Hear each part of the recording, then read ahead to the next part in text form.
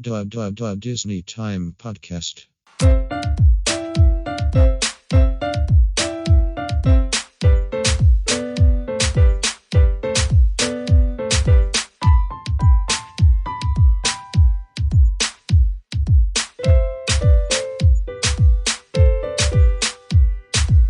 Hello, everybody, and welcome to the Disney Time Podcast.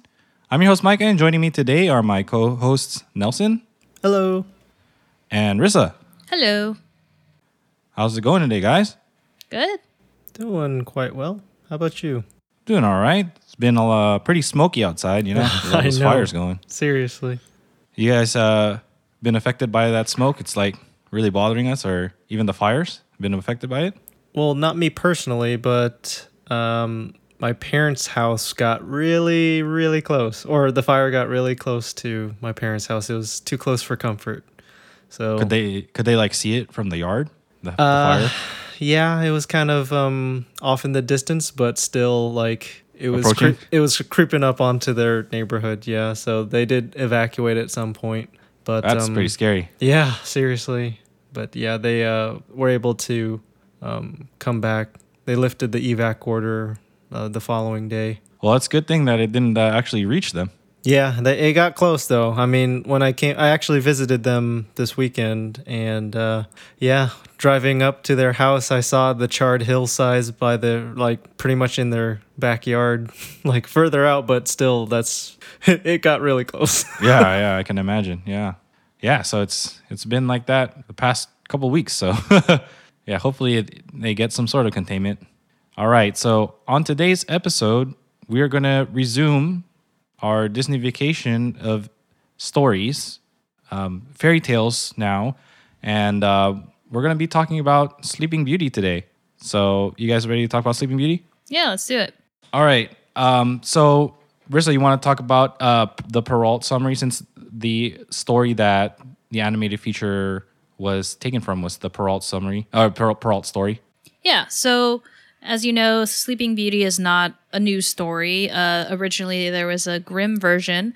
Perrault then took on the version and crafted his own. So this is what Disney based their story on. At the christening of a king and queen's long wish for a child, 7 good fairies are invited to be the godmothers to an infant princess. The fairies all attend, but an old fairy is overlooked because she's been missing for a while, locked within a tower. Not really locked, but she's been there for many years, leading everybody to believe that she was actually dead. 6 of the 7 fairies offer gifts of beauty, wit, grace, dance, song, and goodness. The evil fairy enchants the princess so that she will one day prick her finger on a spindle of a spinning wheel and die. The 7th fairy, who hadn't given her gift yet, attempts to reverse the curse, but she can only reduce it so that the princess will fall into a deep slumber for 100 years to be awakened by a kiss from a king's son.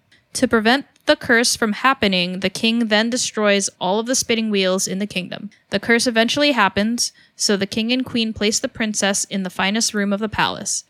The fairies place a sleeping spell on the entire castle, and they shield the castle with thorns and brambles to protect it from sight. 100 years later, a prince happens upon the castle on a hunting trip, and he kisses the princess. They wed in secret, have 2 children, but then when the prince ascends to the throne, his mother, who is secretly an ogress, demands to be fed her 2 grandchildren and the young queen. She's fooled by the kind-hearted cook, and eventually the ogress mother is placed in a pit of vipers by her son when he returns as punishment, and she dies. Wow, there's a lot to unpack there. Yes, there is. All right, so let's take a look at the differences between the original story and the Disney change here. So obviously the first thing we see is that in the original story there were 7 good fairies that attended and 1 evil fairy that was forgotten. And in the Disney change, there are only 3 good fairies and then the 1 evil fairy that was forgotten. So what do you think about this change, Nelson? I mean, for me personally, there's not that big of a change. I mean, sure, it's just a sheer number of fairies, but I don't really see a need to change the number. I don't understand why Disney decided to make it less. but maybe to have it better for children to understand, have it in smaller bites, not needing all 7. It's just another number, I guess. What do you think, Rissa? Why do you think they decided to go with 3 rather than 7? Probably cost. 1, to simplify the story, and 2, for the cost of animating. Because for each additional character that they have to animate, that's an additional person that they have to pay. It's like ink and paint, right? Right. They have to paint everything, so it costs for all the materials, right? Right, and then you also have to think of character design, because the 3 good fairies already look very similar to each other. They, of course, have their own distinguishing features, but to animate an additional, 4 more, that's an additional cost. Do you guys think that the reason why they went with red, green, and blue is because those are primary colors and it's cheaper to go with for the 3 fairies? It's probably that, along with the look of it. It's so distinct and easy to identify. Yeah, I was thinking on the lines of, since they're everyone can identify red, green, and blue, so they can easily attach each character to, each one of those colors, and that just helped identify who's who. Yeah, I think they do the same thing with Huey, Dewey, and Louie. It's very easy for a child to say, okay, this one is that one, Also, it's really eye-catching having those bright colors. So the next thing that we see here is about the curse. The curse in the original story was decreased to a deep sleep for 100 years to be awakened by a kiss from a king's son. And the Disney change was that Meriwether used her gift to weaken the curse so that she can be awakened by true love's kiss. What do you think about that, Rissa? Well, so in the Perrault version, it sticks more to kind of what Perrault has been known to do with his stories, whereas instead of influencing women to fall in love at love at first sight, it's more of a reality where, quote unquote reality, when we're dealing with magic, but there's no stipulation for her to be awoken by a true love. It's more of just a prince that needs to kiss her after 100 years. Perrault was known for his stories. The moral of the story is to have a woman that is chaste and has good qualities of being kind and being presentable. So this goes along with that, whereas when you introduce love in those terms, it's kind of fast and loose kind of thing. So that's why this fits with Perrault's version, as opposed to with Disney, where they're kind of influencing young girls to fall in love with a prince who can, save them, damsel in distress type thing. What do you think, Nelson, about the curse in the original versus the Disney? I mean, ultimately, they're pretty similar, needing the kiss to lift the curse, and how one of them was able to change what ultimately the curse did. Yeah, I kind of agree where Disney was kind of on a roll of kind of giving that. It's that unrealistic expectation where, how there has to be this prince in shining armor to come save the day, and have the true love's first kiss. It's always, it comes back to that, because they use that theme quite often in the early Disney movies. Which is why Enchanted is so brilliant. Right, it's kind of it's a parody of the trope. A parody, right? Yeah. Yes. So it's very self-aware. Yeah, I mean that's why they hired Alan Menken to write the music, because it's so it's in his wheelhouse. Not only it being such meta, so to speak, but it's also he's making fun of himself. Right. So again, yeah, Disney, they were kind of using that same trope a lot in early Disney movies, but yeah. Do you think they wanted to do this to appeal to their audience? Do you think it was like a sign of the times where people were used to stories like that, so they just wanted to use it to gain some popularity? Well, I think I discussed this back when we talked about Cinderella and Snow White. It is kind of the sign of the times, in the sense that a woman's worth back then, 50s, 60s, early 30s or late 30s with Snow White, a woman's worth was measured by her status of a husband. It wasn't an individual type of woman that had a career, that could fend for herself and is a strong, independent woman. That's what we see now, and that's what we see with archetypes like Moana and Anna and Elsa and Mulan, even in '98. But before, it was about a weak, kind of fragile woman that gets saved by a knight in shining armor or has to be rescued by some other force. It wasn't about a strong individual woman. So let's move on to the next piece here, where we see in the original story that the princess happens upon an old woman spinning with her spindle and is pricked. And in the Disney change, there's three things here. Aurora is placed in hiding as Briar Rose until her 16th birthday. Then she meets Philip and they fall in love. And then she's lured by Maleficent into touching the spindle of a cursed spinning wheel. So what do you think about those changes, Rissa? I think it kind of stretches out the story a lot more. The introduction of her being Briar Rose, that's bringing back the Grimm story, because she did actually have a name within the Grimm story, which was Briar Rose. In Perrault, she just had no name, similar to all of Perrault's other story. It's like Princess or a pseudonym of Cinderella. She actually gets a name in Disney where it's Aurora. She gets a new name as Briar Rose, and she's put into hiding. They had to introduce her falling in love with Philip with the dance and singing Once Upon a Dream? Once Upon a Dream, yeah. Because of that stipulation of Meriwether's gift.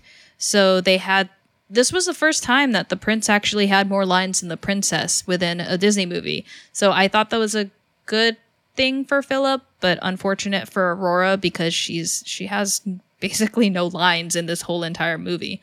Having Maleficent have a bigger role by luring Aurora was also a good touch, because you get to see how malevolent Maleficent is. Yeah, and they kind of differed the character of the evil fairy, right? Because it's in the original, she's just the one that was forgotten because she was in a tower. But this one, Maleficent, was just, looked down upon by the other fairies, right? Right. And this one, Maleficent is so, she's the mistress of all evil, so they didn't want to include her. But the other fairy, she was just forgotten, so she's like, just for that, I'm going to spite you. But she didn't lure the princess at all. It was just the princess's curiosity that got the best of her. So what do you think about this change, Nelson? Well, for one, I personally think that they did this, like Disney made the change to kind of make it more prevalent how evil Maleficent is as a character. So she's the one actually doing the luring of Aurora into actually tricking her to prick her own finger to make the prophecy, curse come true. They introduced Maleficent as the evil character at the very start of the movie, but once Aurora grows up to be, 16, then she actually does the luring herself, the manipulation to get her to, still get cursed. That was, I feel, just Disney's way to truly show how evil and manipulative Maleficent is as a character. I also agree that they had to introduce Philip early so that they actually show Aurora and Philip having that relationship, and I kind of agree in this Disney change because as we were kind of went over in the Perrault summary, it's another weird case of a prince finding a seemingly inanimate body and just deciding to kiss it. Right. She's so beautiful, I want to kiss it. Yeah, that's just so freaking weird. Consent much. So I'm glad that Disney decided to introduce Prince Philip early and actually show some form of interaction between the two that actually did blossom into something more. So I would still call it infatuation. Oh, of course. I mean, they spent a grand total of 10, 15 minutes of screen time dancing with each other and playing through in the woods. Right. And in this movie, they each go to their respective parents and are like, I love this person. I want to marry them, without even knowing, like Philip didn't even know she was a princess at the time.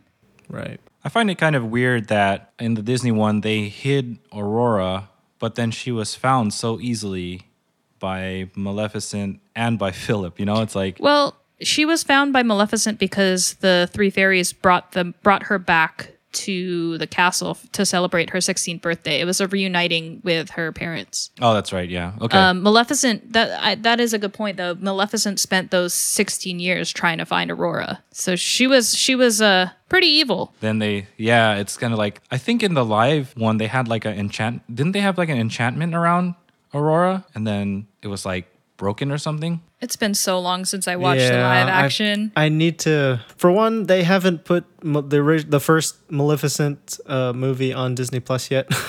Oh, right. I haven't had a chance to rewatch it. So the next change that we saw was that the king and queen placed their daughter in the finest room in the palace and call upon the good fairy in the original story. And in the Disney version, the fairies put Aurora in a bed in the highest tower and perform the sleeping spell. They realize that Philip is the key to awakening Aurora. So what do you think about this change, Rissa? So in this change, it's really centered around the fact that the fairies there's no 100-year stipulation. The original story is just flat out. She's gonna be in a deep sleep for 100 years because of the curse. She's only gonna be awakened after that. So everybody gets placed under the sleeping curse. So it's straightforward. Everybody is going to be asleep for 100 years.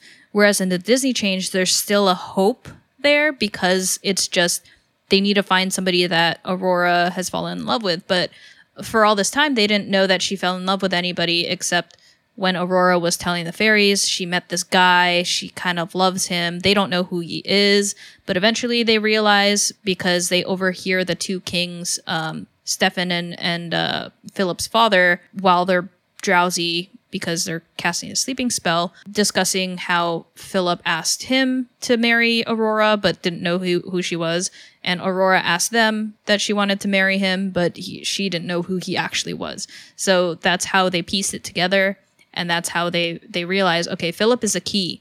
We need to find him and bring him to Aurora to kiss her. So what do you think about that change, Nelson? In all honesty, I personally don't see that much of a difference other than who did it. So the fairies are the ones that place Aurora into in bed because she's now in that deep sleep, and then in the original story it's just the king and queen doing it. So I don't really see that much of a difference. It's just who. But for the Disney change where the fairies actually realize that Prince Philip is the key, that's kind of just maybe plot device is the right word for this, but it's to show for the little kids to understand and make that connection. Is to help, show them kind of like what the end game would be towards the end of the movie, what the end goal would be. Yeah, so that they know that, they need to get Philip to kiss her, to wake her up. All right, so now let's look at the next difference. And we see in the original story that 100 years pass before the princess and castle are found by the prince. And in the Disney version, we've got Maleficent abducting Philip and torturing him by saying he's only going to see Aurora once he is on the verge of death, whilst she would not have aged a single day. And then the fairies rescue Philip, give him magical weapons and armor, and then he fights a battle with Maleficent, who turns into a dragon. Philip defeats Maleficent, kisses Aurora, and breaks the spell to wake the whole kingdom up. So, Rissa, what do you think about this difference here? So in the original story, like we were saying, it's just 100 years straight up before the princess and the castle are found. This prince knows nothing about this princess, nothing about the curse or the castle, and he happens upon her and decides, oh, she's pretty, I'm gonna kiss her. Wow. Consent much? Whereas in the Disney change, we do know that Philip at least is infatuated with Aurora, but also there's that problem of consent there. She's sleeping. She can't say, yes, you can kiss me. That's not a good lesson for children. The good lesson, I guess, here is that Philip battles evil with truth and justice armor and a magical weapon, and he slays a dragon for somebody that he thinks he loves. So I think that's cool. It really drives home the fact that Maleficent is really evil, where she's torturing somebody by dangling Aurora in front of him and turning into a straight up dragon with lime green fire. But still, I have the problem with not introducing consent here. So what do you think about it, Nelson? So I personally think that Disney made the change to introduce an kind of like an exciting and action scene, like to lead up to the conflict here. So yeah, it continued to show how evil Maleficent was by showing Prince Philip being kidnapped and torturing him, but with the fairies actually helping him and getting him to, they rescue him. It shows, or they provided him with, the magic armor and weapons, and yeah, like it showed Maleficent turning into a big, powerful, evil dragon, and it's kind of makes that connection to old medieval times where there's the knights fighting off all these big dragons. They wanted to kind of show how in a very recognizable way of good versus evil. So the knight fighting the dragon. It was also, like I was saying earlier, a nice kind of action scene here, something exciting to watch, and there is an actual battle that's fought, and we end up seeing Philip tossing his magic sword, and it stabs Maleficent. That's how he defeats her, and yeah, it's just good triumphing over evil. So that's what that big scene was. Yeah, that's pretty interesting the way that they put that out there. It's like good versus bad. You have that contrast so that you can see it clear as day, right? It's like right, since the original was nowhere near as exciting. It's just amount of time passes, and yeah, like Rissa was explaining how just some random guy came across this castle somehow, and yeah, found the girl inside. Is like, oh, I'm gonna kiss you. So with that, in the original story, Rissa, the seventh fairy who did the reduction of a deep sleep for 100 years, was it going to end in 100 years? And then because she knew that the prince was gonna come, or was it a prophecy or something like that? Because why would a prince just happen upon it after 100 years, exactly, or something like that? I don't know. I guess the way that Perrault wrote it is that after 100 years, a prince would come and kiss her. So it's for certain that it's going to happen, right? I suppose. Yeah, so that's why I'm thinking that maybe that the spell drew the prince in and it compelled him to kiss her rather than him seeing, oh, it's a pretty girl, I'm going to kiss her, Maybe it's the magic saying, hey, you need to kiss this princess, Well, that's still a problem of consent, I suppose, because magic is compelling him to kiss somebody. Well, it's forcing him to do it, though, right? But I see where you don't have consent, but on I both think sides there. Yeah, exactly. But couldn't that be said that hey, the magic spell got him to find the castle and all that stuff? I guess so. But in both stories, there's still that issue of consent. Yeah. They don't show it. They don't portray it in either. So, yeah. But then, in the Perrault times, maybe they were considering women as property. So. Oh, they definitely were. They definitely were. For Disney, I don't. There's no excuse there. Right. Yeah. They didn't show it. So. Yeah. So I'm hoping that parents that show their kids these are actually having conversations with their kids about it. Definitely. That it's not okay to just run up to somebody that's sleeping and kiss them. Yeah. Yeah. Exactly. That could be problematic. Right. Could be. It is. It is problematic if they do that. All right. So the next one we see here, the next difference is the enchantment ends in the original and everyone awakens, goes about their business. The prince and princess wed in the castle chapel.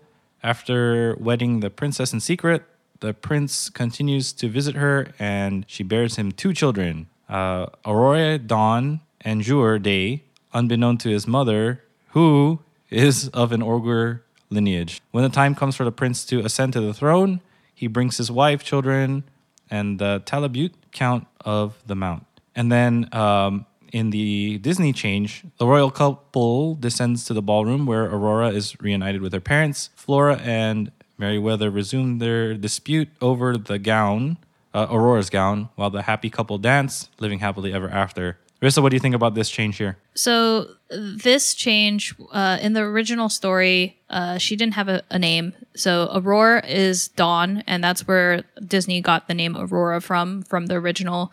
And it's actually the name of her daughter rather than her own name. And this change of not including the ogre mother, I think it's a smart move. It's more simple where, you know, they don't get married yet. It's just they get to dance off into happily ever after because that's how they fell in love. They were dancing in the forest. The original story is a little weird where they got married in secret. Like it didn't make any sense to me why he had to marry her in secret because she herself is a princess as well. Maybe it's because she's a 116-year-old princess and nobody knows about her and her kingdom anymore. But yeah, Perrault kind of lost me on that one. Yeah, because it's been 100 years since they last seen that whole kingdom. Yeah. So what do you think about this change, Nelson? Personally, I think that Disney decided to leave this out and change it pretty much entirely for simplicity's sake. Because for me personally, I was thinking like, where did the mother being of ogre lineage, where did that come from? That kind of just was thrown grabbed out of a hat.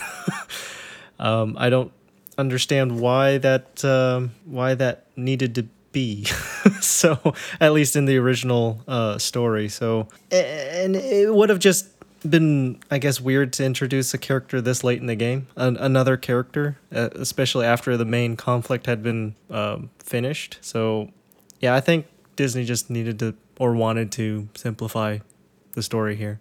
Well, also her being an ogress that eats children is very Hansel and Gretel. Oh, true. Well, do you know if that was inspired by the Grimm version, you think? I'm not sure. I didn't really take a look at the Grimm version because I knew that Disney borrowed Perrault. Yeah. I have to agree that, you know, they wouldn't want to introduce the another character here, especially because they showed Philip being a prince already, and it wasn't 100 years later. So, you know, the parents of Philip knew the parents of Aurora. So it's like, you know, you can't have an ogress mother. Right? Yeah. Or can you? I mean, they probably could, but it just wouldn't make any sense. Yeah. Especially for a movie that they were only expecting to have one part to, right? Like this is the only movie for it, no sequel or something. Yeah. Yeah, and it kind of makes it seem like there's a second evil person to deal with. Right. And that would Not just extend one. it or something, yeah. Right. All right.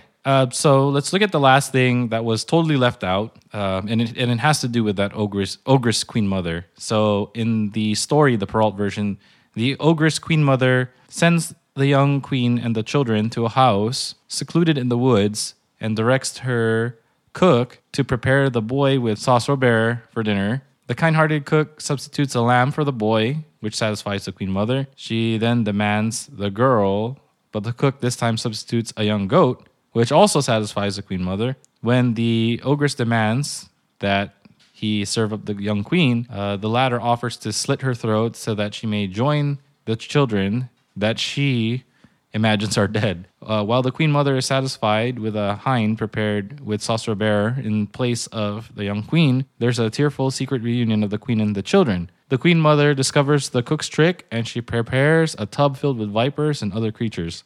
The king returns in time and the ogress is thrown into the tub. The king, queen, and children then live happily ever after. So yeah, that was totally left out in the movie. We could probably see why here. So Rissa, what do you think? Yeah, so it's very smart of Disney to not include this because it seems like it could be its own story on its own. Like it's so crazy having an ogress mother. I think Perrault's initial thing isn't like the stereotypical ogre looking kind of beast, but just an ugly woman that's also a cannibal. Based on the language, that's probably what he was leaning towards. I like the addition of the cook being so kind-hearted. It's sort of like with the kind-hearted, where Disney took the kind-hearted huntsman. This is still super, super grim, where it's cannibalism. There's not much you can do with that. It's basically Hansel and Gretel, but times a million because it's I don't know. It's just really gross. Yeah, definitely. So what did you think about this portion of that story, Nelson? Well, for one, I didn't know it existed. And just, going over it just now, I was like, dang, this is dark. Oh, yeah. This is so gross. And yeah, I could see Disney just looking at this as like, yeah, we don't need to include any of this. And I'm glad that they didn't. Because, yeah, this is super dark, and it's, the Disney that we know and love. It's, this is definitely not something that they would even attempt to Disneyfy. So, I'm glad that they didn't include any part of this. And, that the original story kind of just scares me now. And I don't know who's more evil, the evil fairy or this ogress queen mother. Oh yeah, and it's like why did she want to eat all of them? That doesn't make sense either. Ogresses do what they're gonna do, or yeah. they do what they always do. Eat people, I guess. I guess. So yeah, I actually think they could have made a whole nother movie for this. Maybe not at this time period. Maybe later on, because I know Disney went through this whole thing with. If you guys remember the Black Cauldron, that was like their attempt at doing a reboot in the animated realm, and it was really dark. That was a dark movie. Did you guys ever watch it? I know it's on Disney Plus now. Did you guys ever see that? The Black Cauldron? Yeah. No, I didn't actually. I'm reading this other article actually, and Perrault's version didn't include a kiss. That came from Grimm. Okay. So Yeah. so his was just the curse would get reversed After 100 years. Yeah. So what happened there with the prince finding her? They just got married in secret? Yeah. Okay, so he never kissed her to wake her up then. Nope. All right then. So of course, I mean the other story that we had, the Grimm version, like in Snow White, that's where they had that kiss, right? Also creepy. Yeah. Yeah. So the kiss of or was it not? No, it wasn't. It was they didn't kiss. dislodging. It was dislodging. So now they decided to add a kiss in their Sleeping Beauty one for some reason. Well, she wasn't at least dead. Right, she was asleep. Yeah. They knew she was asleep. Right, because she's called Sleeping Beauty. All right. So I guess then it's a combination. We have a combination. Right. That was my opinion. I was like, I think they could have, done a separate movie. With the ogress? Yeah, with the ogress, like Ogress Queen. Do you think they would still try to make a connection to Sleeping Beauty, or literally make like kind of a spin-off of it, make it kind of its own self-contained movie of this kind of subplot? I think they could. I think they would have done a separate movie, knowing that they did Sleeping Beauty the way they did without an ogress. I think they could have just taken that portion, made a whole movie out of it. At that point, just do Hansel and Gretel, though. Right. Do a Hansel and Gretel. Yeah. Because that I feel like that's more well known than this portion and storytelling of Sleeping Beauty, especially now. Because I didn't honestly, before I did this research, I had no idea that even existed. It's like, why did he tack that on? It seemed like it was done already. Like he's trying to throw a twist or something like that. I have no idea. It's interesting though. It's interesting to see how these stories evolve throughout the years. Do you think that maybe he was trying to make it a longer story, like a long form or something like that, so he had to throw in that twist in there? Possibly. I don't know. Yeah, it's hard to ask these questions when when the author's dead. Yeah, the source material is or the source author is no longer we can't ask that person. Right, exactly. You can only speculate. Yeah, but I mean, it's based off of the Grimm version too. You know, they all borrow from each other, and I feel like it's like the monster-in-law kind of thing, where it's a mother-in-law that's evil. Oh, okay. So, that's probably where that came from. Yeah, like where they show like stepmothers are evil, and like the mother-in-law or something like that is trying to sabotage the family or whatever. Right. Okay, so it's like a building upon something that was like known or a stereotype or something. Right. All right, cool. So those are all the differences that we saw between the story, the Perrault / Grimm, and the movie, the animated. So do you guys have any overall thoughts? Rissa, do you have any overall thoughts? I mean, there's a lot of different versions of Sleeping Beauty out there. There's a lot of adaptations, whether it's live action or animated. So if you really like this tale and you really like how There's fairies and magic and all that involved. Go ahead and check those out. There's if you go to the Wikipedia for Sleeping Beauty and you scroll down to media, there's a lot of film and television, including Once Upon a Time. They included the ABC show on that list. So there's some elements of Sleeping Beauty within there. Aurora and Philip are featured very heavily. Mulan is also part of that story with Aurora and Philip. So I suggest that you check that out, this Once Upon a Time.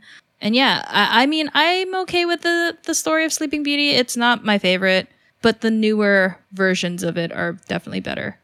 Probably not the first Maleficent, but yeah. The Mistress of All Evil one, though. I haven't even gotten a chance to watch it yet, but I'm sure it's better. Okay.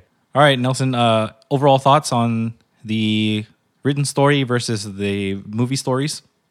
So yet again, another very interesting comparison between original source material versus what Disney decided to do with it. It was actually quite like new to me. I didn't know all, like that whole second subplot with the whole Ogre's Queen. I didn't know that was a thing, like that was in the original. So it was also kind of a learning experience, but I'm glad that Disney didn't do anything with it. So Yeah. Just another pretty interesting comparison between another iconic Disney movie, because we get definitely another princess and prince with Prince Philip, and then of course the Big Daddy. I think the most iconic one out of all of these characters is probably Maleficent, in all honesty. Yeah, which is great. Yeah, and she's a big baddie. She's used as like a big baddie in even Kingdom Hearts. And Fantasmic. Yeah. So Disney definitely established Maleficent with this movie, yet they definitely then like made her an iconic like villain within the Disney universe. Yeah, I think that's a good point, because it's also the fact that she's the original departure from this story. Right. Oh, as in they made a movie about her? Well, no, it's as they actually pulled. Oh yeah, they named villain. her. Yeah, They pulled a villain out of this story, and that's the original element of this movie, rather than because the story didn't have her in there like named. Right. Well, the original fairy, she was just like, I'm gonna spite you, I'm gonna curse you, and then I'm gonna leave you alone. Right. Okay. Got it. They built the whole villain around that concept of a fairy. Yeah. Yeah, and they showed in the movie how truly evil she is and vindictive. Right. Cool. Yeah, I have to agree with you guys here that Maleficent probably is the biggest takeaway from this movie, because this is probably one of the first times that you see like a super villain, like, well, not really super villains. Like she's like a big villain, not some just, oh, they're just going to defeat the villain so easy or something like that. She was like really, really powerful. So yeah, they really, and they gave her a lot of character too. So I like that. All right. And Rissa, you want to say anything to our listeners to close?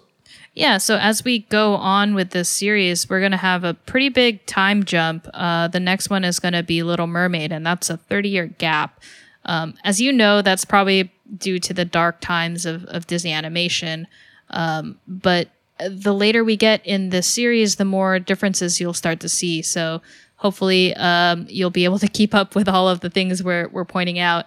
But until then, I hope you guys enjoyed this episode, and thank you for tuning in and hanging in there with us. And Nelson, you want to say anything to our listeners here? Yeah, thanks guys for joining us this week, and I'd like to announce that, hey, I'm back. If you guys didn't notice, I haven't been in the last couple of episodes because I had a big change in life here. I'm finally back in the Bay. So, Yay! Yeah, I'm significantly closer to all my close friends and family, and due to that big move, I was busy with all that it entails. So glad to be back, and I hope you guys enjoyed this the series, or this new episode as part of this sub series. So hope you guys come back for next week. So yeah, welcome back to Nelson, and thanks to you listeners.